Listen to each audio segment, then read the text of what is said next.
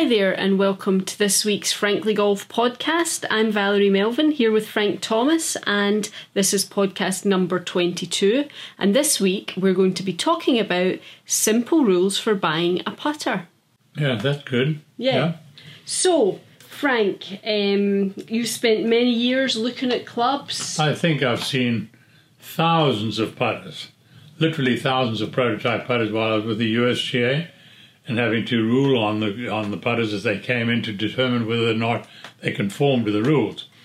And I decided I knew something about what I wanted to do as far as designing a putter is concerned. Yeah, once you left the USGA, we started Frankly Golf, and you designed the Frankly Frog putter, which obviously we'll mention during this podcast, but what we really want to do is help educate you out there in terms of what you should be looking for when you're buying a new putter. Obviously, the Frankly Frog putter we believe is an excellent choice. Yeah, but this is not a commercial for a frog. No, it's not. It's really to help you go through the process and understand what it is, why you're buying a new putter, what it is you're looking for, so that you can be better informed. If you want to buy a putter. That's right, because that's rule number one. Do you really need a new putter? Well, it's amazing how, because we are putting badly some days and putting well the other days, but the bad days are the ones where we start blaming the putter. We don't blame ourselves. And as a result, we sort of say, no, it's the putter, I've got to go and get a new putter, when actually they really don't know how to use it. But when you get a putter that misbehaves itself like that, I suggest that you put it in a closet, a dark closet. Make sure no light in it. Dark closet for about 2 or 3 weeks, and then when you take it out, it'll behave itself because it doesn't like that. No, I think that's but it's an important thing to think about, because all too often we just say, oh, the putter's not working, let me go and buy a new one, and sometimes that's not necessarily the answer. No. So it's important to understand what makes you putt well, why you putt well, and we've covered that before in previous podcasts that I'm sure you'll enjoy if you look back in our archives.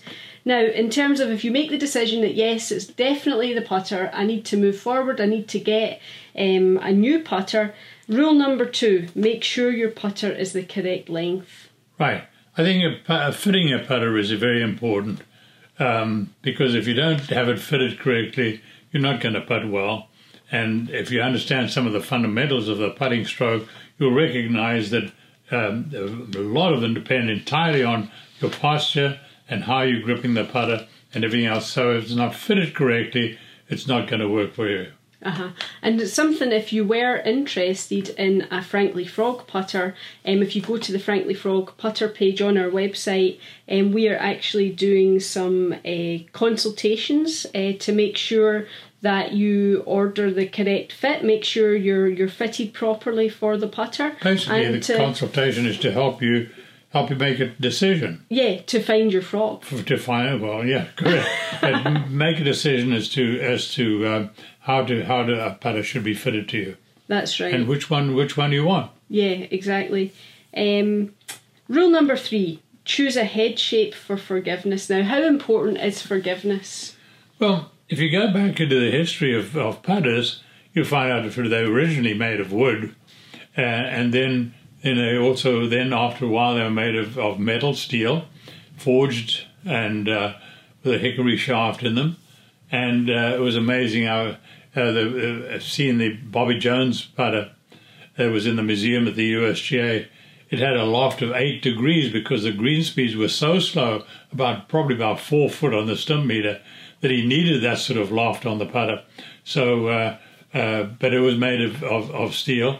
And was it very forgiving, Frank, or was it more like pure blade? No, it was very much of a blade, and that's how the putters evolved. They were made from there, and then they were made out of brass, and but all still blades that they had. And only in the early '60s, late '60s, was the concept of the ping putter came in, and try to toe heel weight that to make it more forgiving. Because when we say more forgiving, we mean moment of inertia or the resistance to angular acceleration, which means if you miss the sweet spot, the putter's not going to twist very quickly if it's got a high moment of inertia. And to do that, you need to take the weights out to the toe and the heel. And obviously the more mallet style shape is something that's come in more recently, probably in the last 15, 20 years, a mallet style putter versus the blade. Well, actually, the mallet style, they had big, like they called it a potato masher, which is a big putter, and that had a high moment of inertia just because it was so big.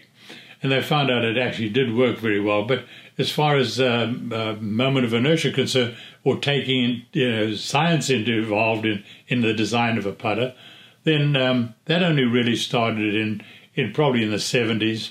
Right. So, I mean, what do you think? Do people need to look for more of a mallet, more of a blade, or is it just a sort of personal preference, do you think? No, I think depending on how skilled you are, if you can hit the sweet spot every time, and some people are still using the bullseye putter, which is definitely a blade made of brass, and if you can hit the sweet spot on that, it'll do very well. But you have to be a very good putter, and if you've made friends with your bullseye, that's fine. Corey Pavin used to use it a lot, and he did very well with it. But you have to be very skilled. But for the average golfer, I'd say definitely look for something more forgiving. The ping style putter or the answer putter, which everybody's copied, is very forgiving if you miss it on the toe and the heel. But it's not very forgiving up and down the face.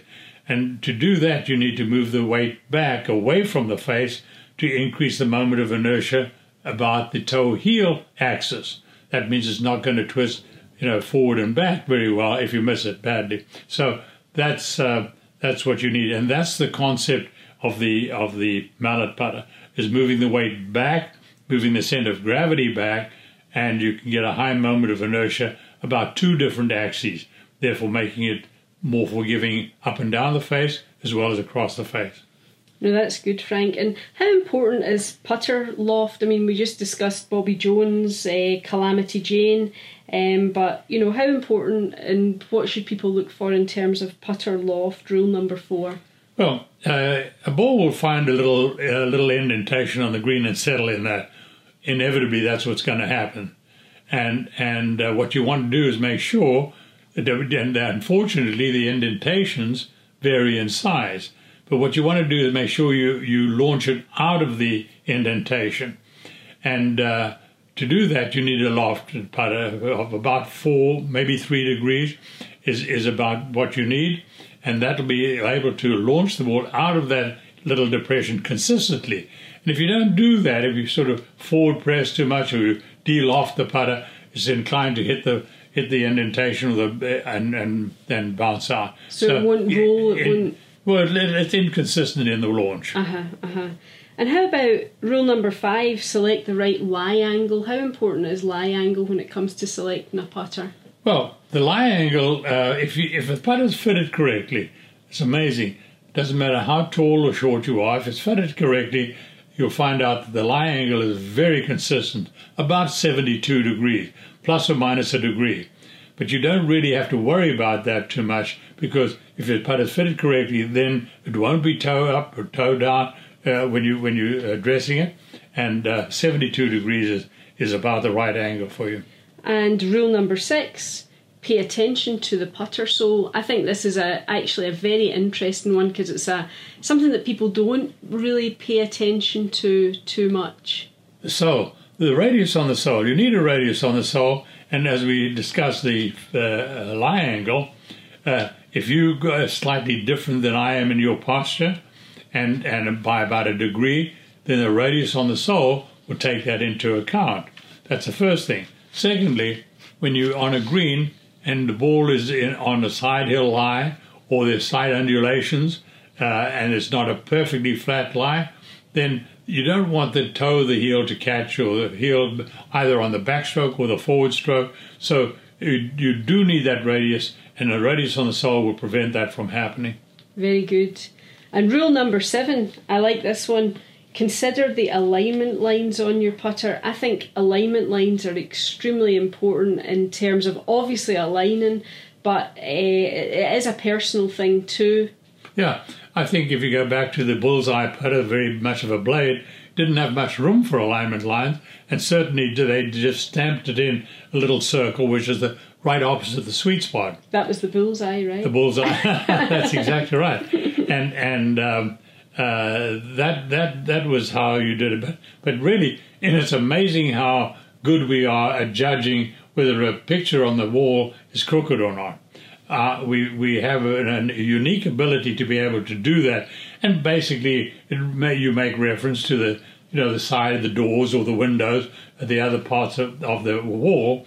If they're all sloped off one direction, it's very difficult to do. Sure. But normally the wall, the windows are vertical. So yeah, and your eye is very good at judging that.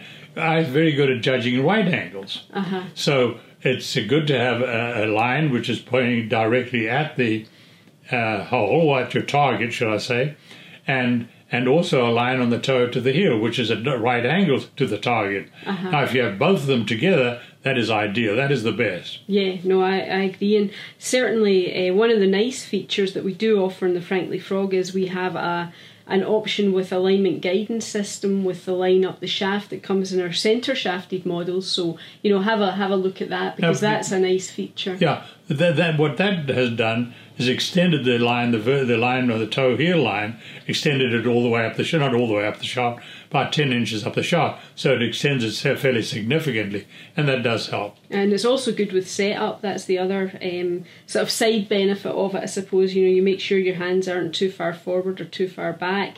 But moving on to rule number 8, find the right weight putter.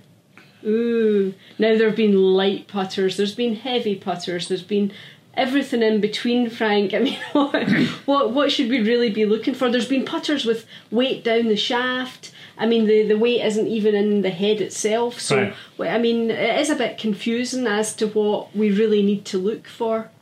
I can remember going through, because I've catalogued, while I was with the USGA, all the putters that were submitted prior to from 1948. Oh, wow. Till when I left in 2000. So that's like 52 years. Yeah. So you can see the cyclical thing. People come in and they say, okay, we want the weight in the heel, weight in the toe, weight in the shaft, inside the shaft, the grip weight, and it goes around, and it seems to cycle, comes back every now and again, but then we always migrate back to no weights in the shaft, this regular shaft, regular grip, and just a very good head. But the balance of the head, the weight of the head, it has sort of also evolved. The weight that seems to have we've moved to, because of the correct feel and the correct weight, is about 350 grams. And that's the weight. You can have plus or minus 20 grams from that, depending on if you feel you want it. But really, that's it. As far as the overall weight and putting weight in the grip is concerned, and weighting down the shaft, etc., actually what that does is just make it like a sledgehammer. I mean, if you were to use a sledgehammer, you can't swing it too quickly, so it slows you down a little bit. But really, you lose all feel. And how about grip size, Frank? Because that's rule number 9, grip size. I mean, there's been, similar to the weight. I mean, we've had, the oversized grips that have been very successful recently. People like the oversized grips. We've got, thinner grips, some layers of tape under a grip. I mean, I suppose it's very personal. Depends on your hand size. But, are there any advantages one way or the other? Yeah, you don't want to grip the club, certainly the putter, with too much grip pressure. And so what the bigger grip does for you is allow you to grip it with less pressure. You feel you've got you're more control over the putter grip.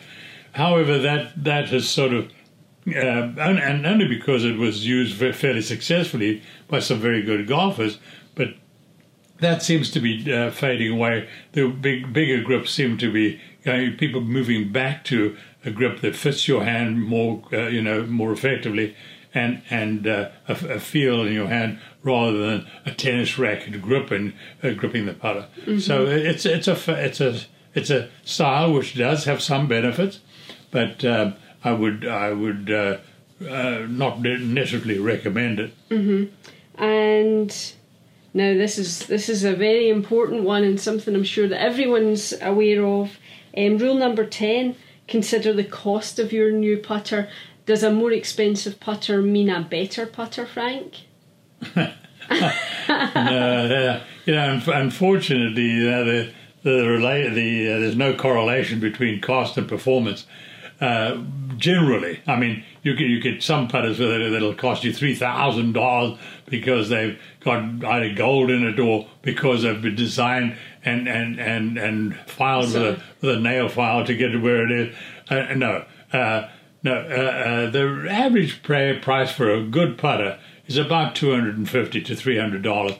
That would be an average good putter you can get, and you can't do anything much more to the putter to make it more expensive. So it's merely a marketing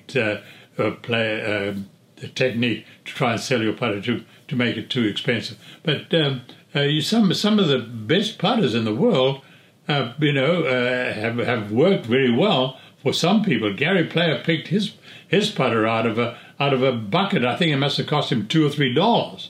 Which was probably quite a lot of money back then. Well, right, but at the same time, he was very successful with it. Yeah. But the shape was good, and it doesn't really just come down to then the design, come down to the weight and the design, the look. I suppose that's really what it's all about, is rather than the actual cost. So set the cost aside, because more expensive doesn't necessarily mean better. Well, in the past, because it was an art form, we really didn't understand too much about it. But since the early 70s or late 60s, it's become a science, and we really do start understanding the scientific principles involved in what makes a good putter. And we have to have a high moment of inertia, and not too high because you get diminishing returns, but you get a high moment of inertia and about 2 axes, and then you've got to get the right overall weight, which is the 350, and the right lie angle, etc. And how about rule number 11? We're getting to the end here. It's going to be so sad when it's over. Rule number 11 is putter balance. Well, yeah. How important is the balance of the putter? Yeah, people think that because all your clubs are a D2 swing weight, your putter should be the same. That's nonsense, because you don't swing a putter the same way as you swing any other club, unless you're trying to throw it in the lake or something. But don't do that to your putter. Yeah, that's not nice. No. Certainly, and don't throw a frog in the lake. Well, the frog might enjoy it, but I'm sure it'll just swim back to shore, right? Right, still swim back. No. So really what you want to do is you want to make sure that the weight balance is more the moment of inertia of the system. Now, when we talk about the system, we talk about the putter, your arms, and your shoulders are all one unit when you're putting, a single unit, and that is what is making the motion. It's like a pendulum. And if you put any weight anywhere up and down that, it'll affect the moment of inertia of that particular system. Right. And the moment of inertia is what we really should be talking about. And if you put a properly weighted putter on a swing weight scale, you'll probably find it's about 10, 15 points higher than the rest of your clubs, and you get all panicky about it. So don't worry about it. It's field to get the right weight, a regular standard steel or graphite shaft in it, and then make sure you've got the standard grip on it. And from there on out, don't worry about the trying to balance it or match it to the rest of your club. And speaking about balance, there's a lot of people talk about, and this is rule number 12, when we talk about the design and the stroke path. So we talk about face balanced putters versus toe down putters, and the idea of, well, if you've got a toe down putter, you're putting in more of an arc, versus a face balanced putter, it's a straight back, straight through putting stroke. Now, you wrote a fantastic article in the March 2015 issue of Golf Digest, which we'll include a link to, where you really outline the difference between the arc versus the plane, and you make sense of all that. But, you know, in terms of the actual, the putter itself, I mean, is there any basis for that, or? Well, I think the swing plane, the putter swing plane, is completely misunderstood. People really don't understand what it is all about. They think that they're putting in an arc, and only because their eyes are through the swing plane. The swing plane is a plane that goes through the middle of your back, or between your shoulder blades and the head of the putter. Your hands are below that swing plane, but they all swing your hands and the putter and swing in that particular plane, and the putter is always square to that plane. It doesn't open or close, but when you're looking down at it, your head is actually through the plane, because the plane goes through between your shoulder blade, and it appears to be an ellipse, part of an ellipse. Therefore, it appears to be an arc. But if you actually, from an observer's point of view, if you looked at this from the behind, but within the plane, you'd see the putter would be moving straight along that plane, and it would be moving along the line directly to the target. But the putter is always square to the plane. Therefore, you don't need a toe down or toe up putter. But if you want to get somewhere, a face balanced putter would probably be the better putter to use, simply because you don't have any slight forces that are trying to make it open or close as you're coming through on the forward stroke. And how do you tell if your putter's face balanced or toe down, Frank? What you do is you take your putter and try and balance it on a chair between the arms of the chair, and you'll see where the face is pointing. If the face is pointing vertically up at the sky, at the roof, ceiling of your room, if you've got it in a room, then that's a face balanced putter. Mm-hmm. But you'll see that as the toe starts coming down a little bit more, then that's a slight toe down. So now, that's how you tell the difference between. That's how you tell. So you know what you've got. But really, it's not a big force that's involved that's going to change it effectively. But you want to get rid of as many errors as possible. So a face balance putter would be one you should choose. There we go. Well, that was really great. That was so much fun. Well, you know, and I tell people when they really get a good putter, as an example, if they got a frog, they've now got a Ferrari, but they mustn't drive it like a tractor. They learn how to use the putter, because the putter is not necessarily the putter's fault, it's how you use the putter. No, there's so much to that. And I like the idea of a frogari, actually. I'm thinking, I'm going to go and drive my frogari just now right. on the green. But no, that was great. And so we'll put a link to the Golf Digest article below this podcast, and we will also include a link to the Frankly Frog putter page, and you'll be able to book a free phone consultation with us to find your frog and get some advice in terms of what Frankly Frog you should select and what one's right for you. So I think that's all for this week. Do you have anything to add, Frank? No. There we go. So until next week. May the frogari be with you.